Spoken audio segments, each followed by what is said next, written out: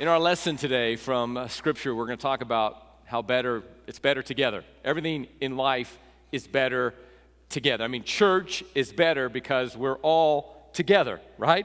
I mean, church would not have been as exciting today if I were the only one here, or you were the only one here. The fact that we're doing church together, it makes it exciting. Life is better when we are doing it together. Worship is better together. A movie is better when you are together with friends. A meal is better when you're together with loved ones. A vacation is better when the whole family is together. Well, on second thought, 3 out of 4 is not bad. I had one of the women in our church came up to me a few months ago, and she said, "Pastor Carl, I just feel so inspired, coming here." And she said, I have a goal. By Mother's Day, I'm going to drop 20 pounds. I'm like, awesome, cool. And I said, God will help you. Well, Mother's Day came and went, and she came up to me last night. She comes to Saturday night service with her family, and she said, 30 pounds. I'm like, awesome, way to go, high five. I'm like, how'd you do it? And she said, Weight Watchers. I'm like, totally cool. You know what? Sometimes trying to tackle something on your own, it's going to be a tall order, right? But if you can do it together, say that with me, together. If you can do it with others, it becomes achievable. Well, I shared this in the classic service, and one of the ladies in the classic service came up and said, Pastor Carl, I want you to know that I lost 130 pounds through Weight Watchers. And I'm like, hey, let's give it up for Weight Watchers today. Hey, thanks for the good work you're doing. Amen. The key is everything's better when we're doing it with someone else, when we are together. Amos 3:3, the prophet Amos said, how can two walk together unless they are in agreement? The power of togetherness. There's power in togetherness. I was preparing this message, last week, and last few days I was looking for a title, looking for a subtitle. What's a good subtitle? So I'm trying to say, Lord, what's the main theme? What's the main thought? And togetherness. The word together just kept coming out at me. And lo and behold, not coincidentally, my wife and another senior pastor's wife here in town, her and a friend, they drove out to Dallas to be a part of a conference, coincidentally, at a church called Trinity Church in Cedar Hill. Coincidentally, the pastor of Cedar Hill, of that Trinity Church, is the brother-in-law of Randall Ross, who used to be a pastor here at Trinity. And guess what the name of the women's conference was? Together. Together. Now look at the word together, guys. Single guys, there is a message in this word, together. I want you to look at it closely. Break it up. To get her. If you want to be together with someone, you got to get her. Okay? And the Bible says, he that finds a wife finds a good thing. There was a man that was at sea, and he couldn't swim, and he fell out of the ship, and so the captain wanted to rescue him. So the captain reached down, grabbed him by the arm to pull him back in the boat, and unbeknownst to the captain, the man was wearing had a prosthetic arm. So when he pulled, the arm came off. Well, the next thing he could grab was he grabbed the man's hair, and lo and behold, the guy was wearing a toupee, and that came off. And so the captain said, man, if you don't keep it together, I can't help you. Okay. Okay, if you want better jokes, you got to give more in the offering. Come on. Everything's better together. Acts 4 is about their togetherness. We talked about this last week. We talked about the transcendence of their prayer. We talked about the truth of their prayer. We talked about the TNT, or the power of the prayer. We're going to look at the togetherness of their prayer. Remember what happened in Acts 3? A great miracle. A man lame from his mother's womb was miraculously healed. Peter and John, Acts 4, they preach about this miracle that Jesus is alive, and it was so remarkable and so powerful. 5,000 people, not including women and children, 5,000 men were saved and added to the church. The religious mafia of that day, they were not altogether happy with that, so they arrested Peter and John. On the next day, they went to trial. They threatened them. They intimidated them. The day they were released from jail, they went back to their own company. They went back to church, and they celebrated that they were really worthy of being persecuted for Jesus' sake, and they prayed this absolutely incredible, powerful prayer. Through that came the togetherness of that prayer, the togetherness of that prayer. And really, prayer produces intimacy. If you want to be close to God, you need to pray.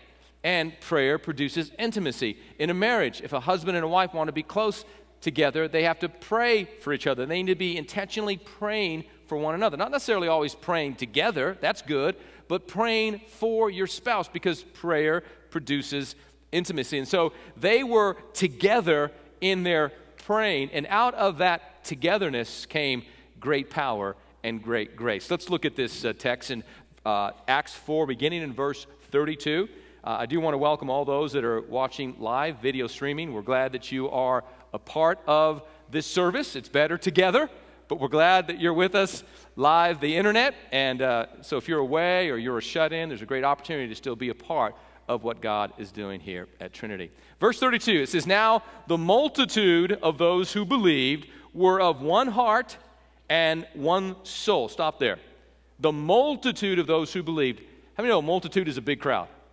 We don't know exactly how many, but it was a lot. But here's what we do know. On the day of Pentecost, there were 120 in the upper room, and they were all filled with the Holy Spirit. Peter, from that moment, preached a powerful message, and 3,000 souls. The Bible tells us 3,000 souls were added. So now there's 3,120 Christians, right? A few weeks later, the miracle happens with the man at the gate called Beautiful, and 5,000 men, not including women and children. So if you include the women and children, it could be estimated 15,000. So we're close to anywhere from between 15 and 20,000. This is what they would call a mega church. There was a multitude of those who believed, and they were of one heart and one soul. Neither did anyone say that any of the things he possessed was his own, but they had all things in common. Verse 33. "And with great power, the apostles gave witness to the resurrection of the Lord Jesus, and great grace came upon them all. Nor was there anyone among them who lacked, for all who were possessors of lands or houses sold them, brought the proceeds of the things that were sold, and laid them at the apostles' feet. And the apostles distributed to each as anyone had need.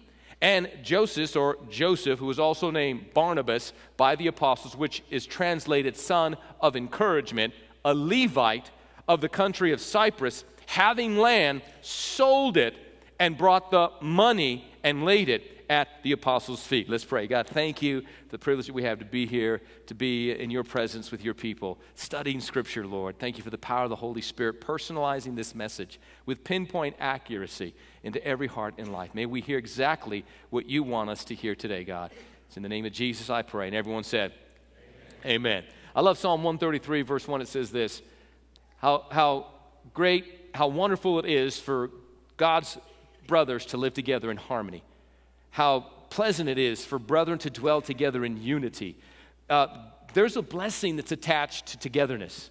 There's a blessing that is attached when the church is united and not divided. This word together that's used here in Acts is actually used 11 times in the New Testament. It is a particular Greek word. I gave the transliteration of that word, I believe, in the notes that are available if you'd like to access them through your app or on the internet.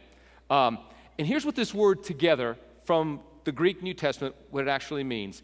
It denotes an inner unity of a group of people engaged in an external similar action.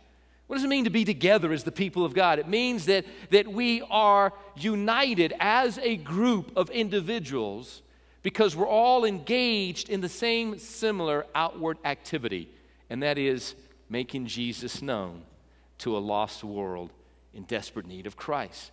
Now, this word together, as I mentioned, is used 11 times in the New Testament. Get this, it's used 10 times in the book of Acts, which is telling us something, how important this togetherness, that's how the church started. They started together. They stayed together. They worked together. They worshiped together. They prayed together. And anything that comes together in the name of Christ, you know the enemy is going to want to come to try to bring division. So it says in Acts 1:14 they were together in prayer. In Acts 2, they were together in one place. In Acts 2:46, they were together daily in worship and the Lord's Supper. In Acts 8, they were together in obedience. In Acts 15, verse 25, they were together in a business meeting. Now, that may not sound very spiritual, but how many know that churches and all organizations need to have important, strategic, tactical times of coming together, meetings, and God can be in that meeting. Here at Trinity, the elders, the board of elders, we meet once a month. We have weekly meetings with our pastors, and a meeting can be spiritual because we're together and we're united for a common outward or external similar activity. So the key is togetherness. Now, why is togetherness important? Because there is strength in numbers. The Bible says 1 can put 1,000 to flight, but 2 can put 10,000 to flight. So there's a multiplication of power, of talent, skill, and ability. 1 plus 1 equals 3. There is synergy in the kingdom of God, and so there's power in numbers. I was thinking about that, and then I thought of ants. See, the Bible says in Proverbs 6:6, look at what the Bible says. I mean, no, the Bible's not politically correct, and the Bible can say some harsh things sometimes, especially the book of Proverbs. It doesn't pull any punches. So let's read this out loud, Proverbs 6:6. Take a lesson from the ants, you lazy bones. Learn from their ways and become wise. So God is saying, if you want wisdom, one way to acquire wisdom is to take a closer look at his creation. In particular, take a closer look at ants. Now, if you think about an ant by itself is not impressive. A little single ant by itself is not impressive. But a colony of ants is very impressive and quite amazing. I remember as a little kid, I didn't know ants were bad for you, right? And I remember, I was like really small, but it marred me to this day, right? I sat and I played on an anthill. Have you ever done that? I hope you've ever done something as stupid as that, right? But I got stung, I got bit like everywhere. I went into the house crying, right? Because I had all these ants can be powerful together. That's the point of the story. How many know that we can be powerful, say it with me, together. So I thought I would look up some incredible facts about ants. I'm going to give you some ant facts. So ant fact number 1. You know the total weight of all the ants in the world is as much, if not more, than the total weight of all the humans in the world today. That's an interesting fact. Fact number 2, some ants can support up to 100 times their weight while on glass upside down. You don't want to mess with an ant, right? Here's ant fact number 3. You know the largest colony ever discovered was over 3,750 miles wide? One single ant colony. So as I was doing my research, I came across this awesome video, and it showed these archaeologists that found this vacant, abandoned ant colony. And so they poured literally tons of concrete into this abandoned ant colony. And here's the picture of what they discovered as they excavated it, right? They found the most incredible and amazing subterranean structure that was the home of 8 million ants. This subterranean structure had 1,920 chambers, which required the ants to transport 40 tons of soil to the surface of the earth, little by little. A single ant is not very impressive, but a colony of ants is quite impressive. Did you know they are the longest living of all insects, living up to 30 years? Ants and humans are the only creatures that farm other creatures. There are ants in Indonesia, and they transport mealybugs, they put them in their mouth, and they transport them to plants to help them harvest the sweet juices from those plants. You got to give it to the ants, right? They know some important things about staying alive, about survival. And then here's an interesting one. The sixth ant fact that I wanted to share with you is that there are 3 types of ants: workers, soldiers, and then the queen ant. What I didn't know, I knew that, but what I didn't know is all ants are female. All the workers, all the soldiers, and of course the queen, they're all female ants, which I've always believed, if you want to get a job done, hire a woman. Here's why. So I said, well, where are the guys? Because you can't have baby ants without a mama ant and a papa ant. Creation itself speaks of wisdom. Hello? So I found out that there are male ants. They're called drones. And they don't work. I thought, that's kind of cool. Just get all the ladies to do everything, right? That's the way it is in most houses. But anyway. You know what? They have one job. You know what their job is? To fertilize the queen ant when it's that time of the year. Little biology here. So they, until they find a queen ant that needs to get married. Needs to have some baby ants. So the guy, you know this, he goes, he does his thing, and then what? Guess what happens? He dies. Ladies, don't get any ideas, okay? That's all I'm saying. He's done. And the way my mind works, I thought, there's got to be that one guy ant that says, I'm not doing it. Life is more important. And maybe he's flying somewhere right now, far away from that queen ant as he possibly can. Because he knows to get her together, he's toast. He's done. Stay alive, little ant, wherever you are. So, what's the metaphor for the church? That we're better together, right? There's strength in numbers. And so the early church experienced this thing called unity. How good and pleasant it is for brethren to dwell together in unity, for it's there that God commands the blessing, Psalm 133, 1 and 2 tells us. So they were together in unity. Look at verse 32 again. It says, now the multitude of those who believed were of one heart and one soul.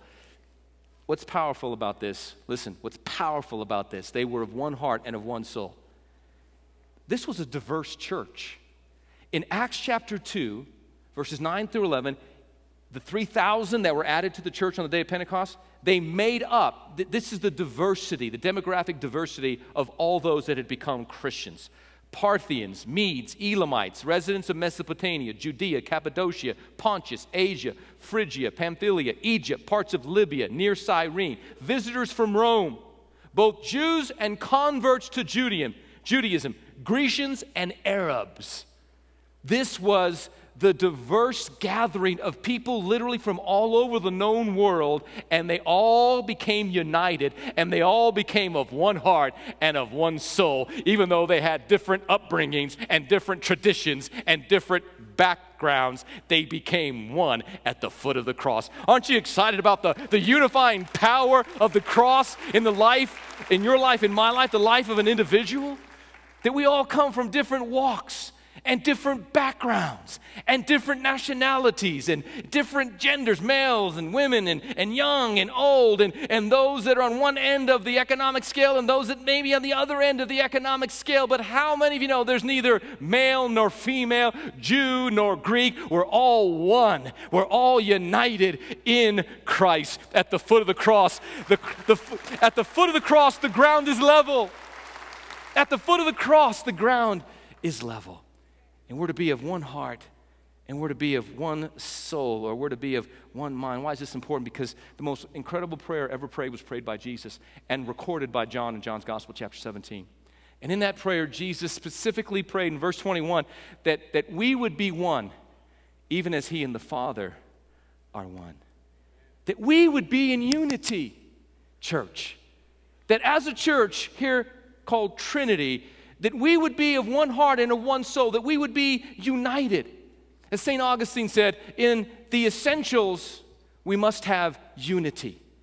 We must have unity around the person of Jesus Christ. The only way we can be in fellowship together is if we all believe that he was born of a virgin, he was God in human form, he laid down his life on the cross, was buried on the third day, was gloriously raised from the dead, that there's power in his blood for the forgiveness of sins, that he is Lord, and that he is soon to return. Those are the essentials of our faith, and we must all have unity around the essentials of our faith, and there are other essentials of our faith.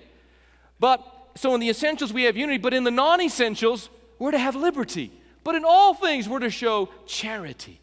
What are some of the non-essentials? Maybe you like it loud. Maybe you like it, not so loud. Maybe you like it, one way, or worship and ministry and the preaching styles. And there are many things that are really non-essentials. And we're to show grace and liberty to one another. Amen? But in all things, we're to have charity. We're to love one another. You see, I can be in unity with Chris Galanos, not because we're under the same roof worshiping, but we're under the same banner worshiping. And it's not the banner of E-Life or Trinity. It's not the banner of Catholicism or Protestantism. It's the banner of the risen Savior of Jesus Christ. Amen? And so we can all be united. I'm not referencing that E-Life's a Catholic church, but you know what I'm talking about. I mean, all of Christendom, the Catholic branch or the Protestant branch of Christendom, if people believe in Jesus as Lord and Savior, and they've accepted Jesus as Lord and Savior, you're my brother. You're my sister. I feel like singing it right now, but I won't. You're my brother. Anyway, okay. Look to the person next and say, you're my brother or you're my sister. If, depending on what they are. You are something. Amen. Hallelujah. Unity. We can have unity without uniformity. You know what that means? We don't all have to look alike, talk alike, and dress alike. Aren't you glad that we all look differently? We all speak differently? We all think differently? How many know God wants us to celebrate our differences, not, obsess over our differences? We all look different, talk different, dress different. If we all look the same, talk the same, think the same, dress the same, guess what we would have? A cult. And stay as far away from those cults as you possibly can. Amen. You know what made America great and why we're not so great right now? Because we've always been referred to as the United States of America. One nation under God. And as we cease being one nation under God, we are one nation gone under. Okay? Because a house divided cannot stand. So they were together in unity. The next thing is they were together in grace and power. You see, out of that unity comes power and grace. Look at what it says in verse 33. And with great power, say that with me, great power. The apostles gave witness to the resurrection of the Lord Jesus. That was the central theme of their preaching, which needs to be the central theme of our preaching. He's alive. He's alive. Aren't you glad? You come to a church that reminds you not of a dead Savior, but of a living Savior. He's not dead. He's alive, right? So the fact He's alive has to show up in our preaching, has to show up in our worship, right? Has to show up in our serving, right? Has to show up in our giving, has to show up in every aspect of our lives because Jesus is alive. And that changes everything. And then it says, and they had great grace. Say that with me, great grace. Great power, great grace was upon them all. Now, the word great that's used here is where we get our word mega, megatons, where we get our word dynamite. So they were a mega church, not just because of the physical size, the numerical size.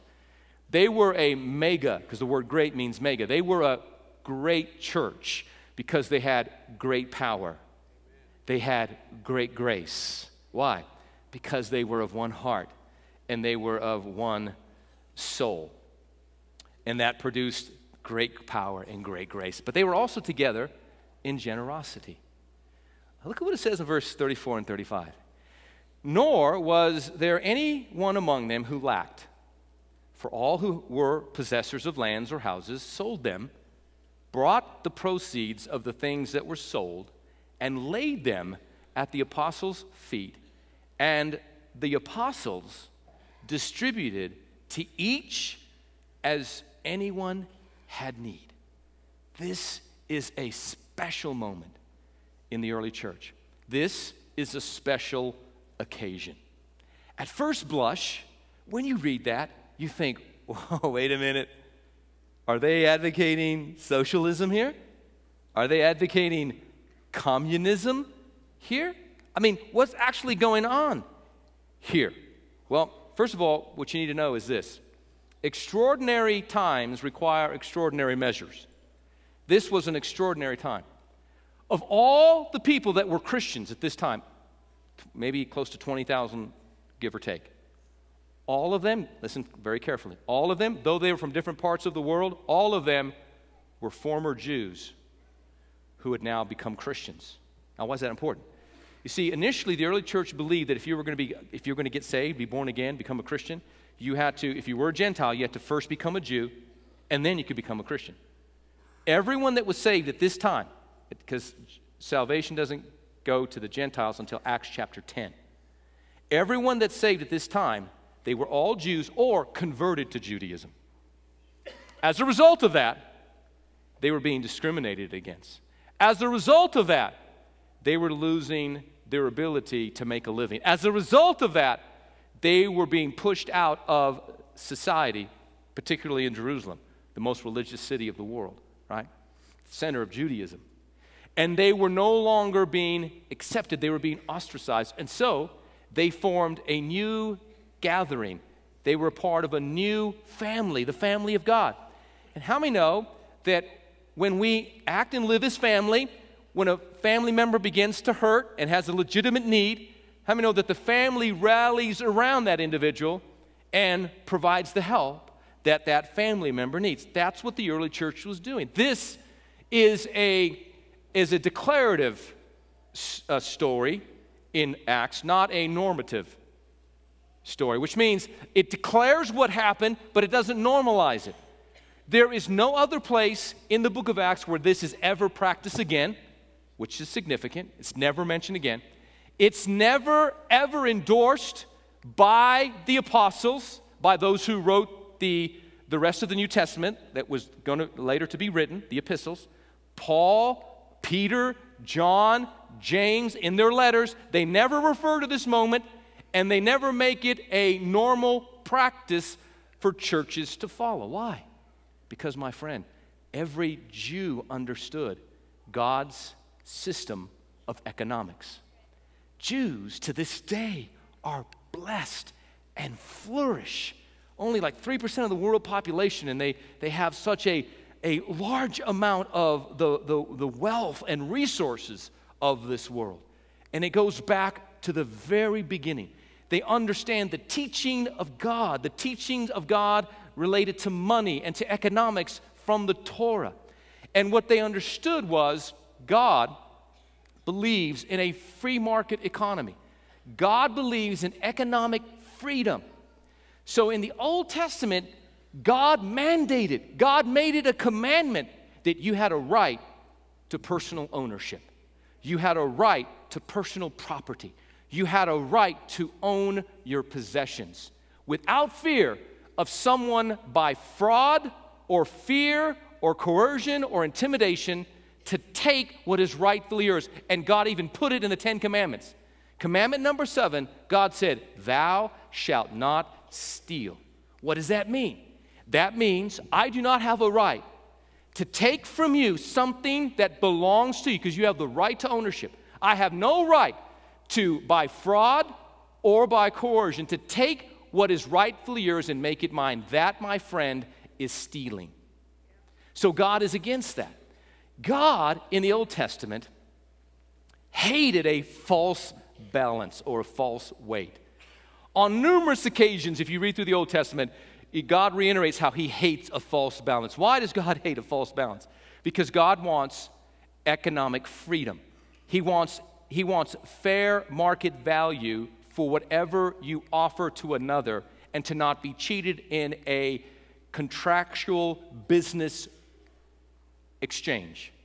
So, if I'm going to buy from Brad a pound of hamburger meat because he's a butcher, and I'm going to give him something of value, either it's a barter system or it's actual money. I'm going to buy a pound of hamburger meat. Under God, he's required to sell me exactly a pound and not to have a false weight so that when he puts the meat on the scale, it seems like it's a pound, but it's not because he's using a false weight. God detests that because that is greed. And now, so God requires there to be an equal exchange for a service that's been rendered. And God gives humans the right to engage in a free economy. That if I have something of value and you have something of value, and if we want to exchange what I have of value for what you have of value, because what I have you need and what you need I have, that's a free market economy. We should be able to do that without a third party interference. And if we want to say, hey, you got something I have, I've got something you have, let's start something together. And then on a larger scale, we could take our services and provide them for these individuals over here, and we can begin to franchise what we have. That type of mentality is what grew and made America the most powerful economic powerhouse that the world has ever seen, because it was driven by a free market economy concept. Now listen. In the Old Testament, God said in Deuteronomy 8:18, He says, I give you the power, I give you the ability to create wealth.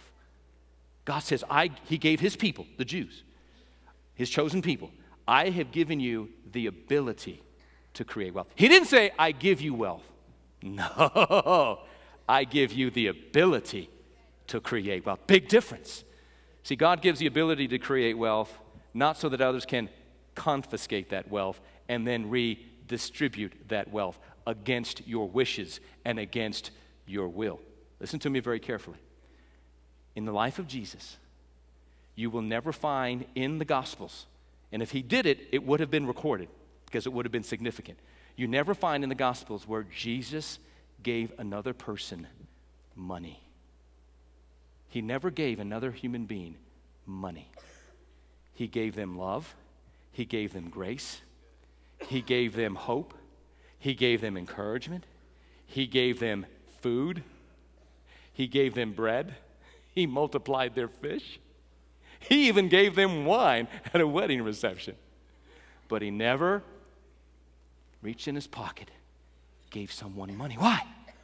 Give someone a fish, they eat for a day. Teach someone to fish, and they eat for a lifetime.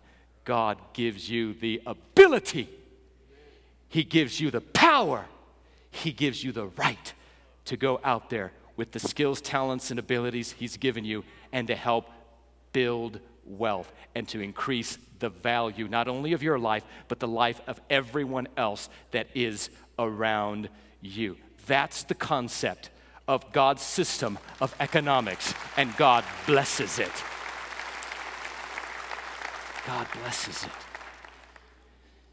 God came up to a man one time, a long time ago, thousands of years ago. He was from Ur of the Chaldees. His name was Abram. His father Terah was an idol maker, a maker of false gods. Purely by the grace of God and the foreknowledge and predetermined, predestined plan of God, He called this man Abram, and He said, Abram. He said, Abe. One day He said, Abe. Abram's like, yeah? Is that Siri? Where'd that voice come from? Look up here. Okay, I'm God. You got my attention. Abe, I want you to come into a covenant relationship with me. What? Me? You sure you got the right one? Yeah, you. He said, now, Abe, I want you to look down at the ground. You see all of the grains of sand? Yeah. That's what your descendants are going to look like one day.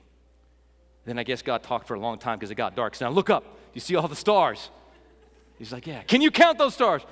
No, I can't even begin to. He said, your descendants are going to be like the sand and the stars. And He says, here's what I'm going to do, Abe.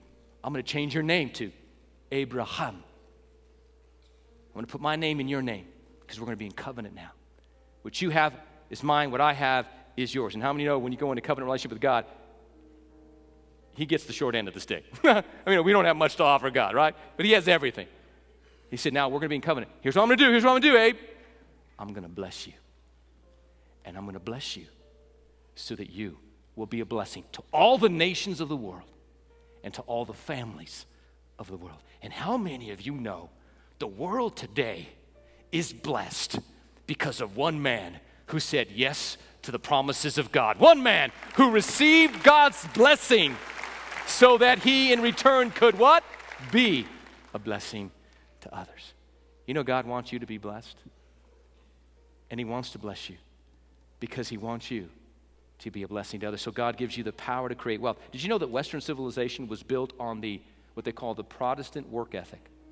What's the Protestant work ethic? It's everything I said, everything that's written in the Torah about God's economic system, but it's crystallized in 2 verses that the Apostle Paul wrote to the church at Thessalonica. Look at 2 Thessalonians chapter 3. Look at verse 10 and 11.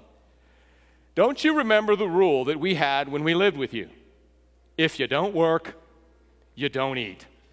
That was one of my favorite verses in the Bible. I quoted that to my sons from the time they were little. You don't work, you don't eat in this house. You have to work. If you like food, I like food, then you got to work. You got to work hard. 6 days thou shalt work. That's what the Word of God says. God believes in hard work. The first thing God gave Adam before God gave him to get her together, a wife, he gave Adam a job.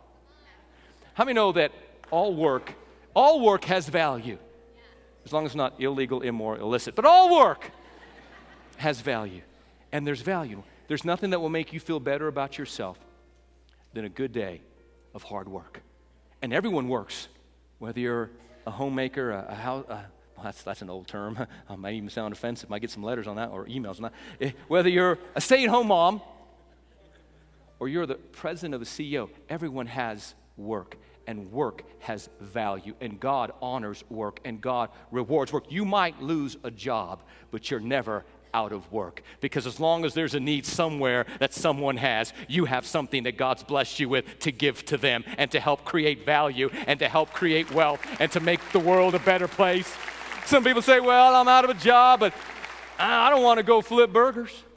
If the only job available for you or me someday is to go, and I've done that before, by the way, is to flip burgers, then be the best burger flipper that restaurant has ever seen, because we do our work as unto the Lord and not unto men. Come on, don't preach me down because I'm preaching real good. Listen, if you'll become the best burger flipper that restaurant's ever had, you won't stay as a burger flipper for long. You will become a manager, and then a district manager, and then you will eventually own your own burger shop. Hallelujah to God. Because He's called you to be the head and not the tail, above only and not beneath. Bless going and bless coming. I'm preaching now. I'm having fun. I'm not going to quit. All right, let me wrap it up. Listen. Modern socialism says, what's yours is mine. Early Christians said, what's mine is yours.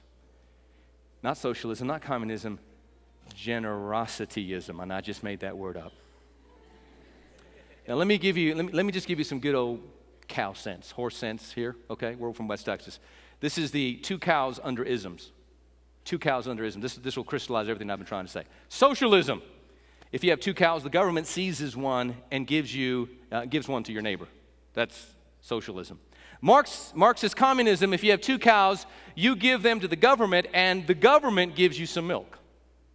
Fascism, if you have 2 cows, you keep the cows and give the milk to the government, and then the government sells you some of that milk.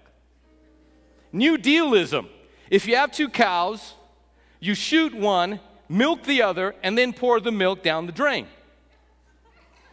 Totalitarianism, you have 2 cows. The government shoots you and takes your 2 cows from you.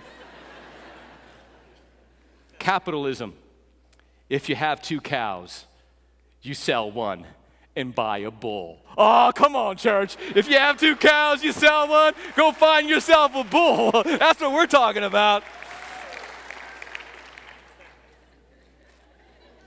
I hear that little male ant flying. Stay far away, little ant.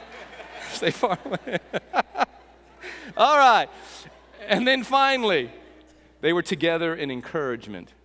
Here's what happened. Here's the great example of a great man, Joseph, who's also named Barnabas. You see, the early church had a tradition when you got saved and then baptized in water, there were times they would change your name. Now, he had a good name to begin with. Joseph is a very biblical name. But they gave him the name Barnabas, which means son of encouragement. Names have meaning, and names are significant, and names are important in the Bible. Who was Barnabas? Well, it says he was a Levite. The country of Cyprus, which was a metropolitan community, which means he was very broad in he was very cultured and broad in his perspective. He wasn't born, bred, and raised just in Jerusalem, Nothing wrong with that, but it would give you a very narrow view of the world. But he was a Levite, and Levites didn't own land. And yet there's an exception here in this man's life. And he had land. See, you can't sell something you don't have. So it's right back to the right of ownership. He had land. And voluntarily, not because the government mandated it, not because the apostles mandated it, voluntarily from his own generous heart, because he saw the need and he wanted to respond to the need as God has prospered and blessed him. He sold land. He sold what he owned, which means he was a real estate agent. He's, so you real estate people, you're good people. So he sold what he had, and then this seems very unspiritual. He brought that money to the church. He laid it at the apostles' feet. He said, now distribute it accordingly as God leads, as you see fit. Wow. I mean, what a story. Now that sets up the stage for chapter 5 of Acts, Lord willing, next week. In chapter 5, there was a couple, Ananias and Sapphira. They saw the honor that was bestowed on Barnabas for this act, that he did selflessly, not to be seen of men, but to honor God. They thought they would mimic it for the wrong reasons. And if you come back next week, or if you go on and read ahead, you'll find out what happened to Ananias and Sapphira. Wasn't a very good experience for them. I'd like every head bowed, every eye closed. Father, we humbly come before you today, and we just pray that we would all be a Barnabas in someone's life, that we would all speak words of life and peace and encouragement, that, Lord, we would be a Barnabas church, that we would bring encouragement in the lives of those who are discouraged. Through our ministries, we would be a Barnabas, bring encouragement, hope, support to those that need it. I pray, Lord, all of us have an opportunity to be a Barnabas to someone, to a spouse, to a child, to a friend, to a co-worker, and even to one another as fellow church members. So, Lord, take this message and filter it, and by the power of your Holy Spirit, and pinpoint exactly what we need to hear today. Heads bowed, eyes closed. What would the Lord have you do with this message today? What is he saying to you through it? Respond in faith. Please be obedient to what God's calling you to do. And with heads bowed and eyes closed, if you're here today and you don't know Jesus as your personal Lord and Savior, you can know his love, grace, and forgiveness. Jesus died on the cross for everyone, and he loves you. And he's standing at the door of your heart knocking, and if you will hear his voice and open up the door of your heart and invite Christ to come into your heart, he'll come into your life and he'll be your Lord and your Savior, and he'll have fellowship with you, and you can have fellowship with him. You say, well, how do I do that? Well, just pray this prayer out loud with the rest of us. Say it with your own mouth, but mean it. Mean it from your own heart. Dear God in heaven, I know I'm a sinner in need of a Savior. There's only one Savior. His name is Jesus. I call upon you, Jesus. I ask you now, come into my heart. Come into my life. Be my Lord and be my Savior. I turn from sin to the true and living God. I receive his love, his grace, and his forgiveness. Dear God in heaven, you're now my Father. I am your child. Fill me now with your Holy Spirit and give me strength to live for you and serve you all the days of my life, beginning today for the rest of eternity. In Jesus' name, amen and amen. Can we thank the Lord together, church family?